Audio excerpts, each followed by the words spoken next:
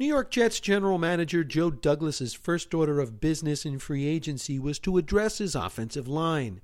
He went out and signed 5 hog mollies, the most expensive of which is George Fant. Another position of concern for him was wide receiver. That cupboard was already bare, but when number 1 deep threat Robbie Anderson signed with the Carolina Panthers, something had to be done, so he quickly inked Breshad Perriman. The draft would be his next opportunity to address both positions, but which would be prioritized with the 11th pick? Since this year's receiver class was especially deep, the answer was Man Mountain Mekhi Becton from the University of Louisville.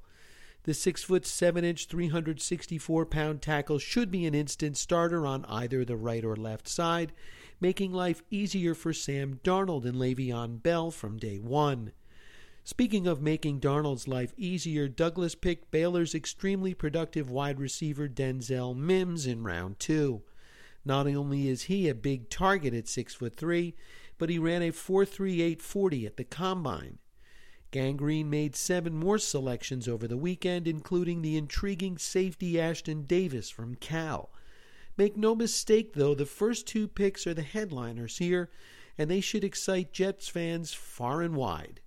With the Daily Brief from moresportsnow.com, I'm John McAlevey.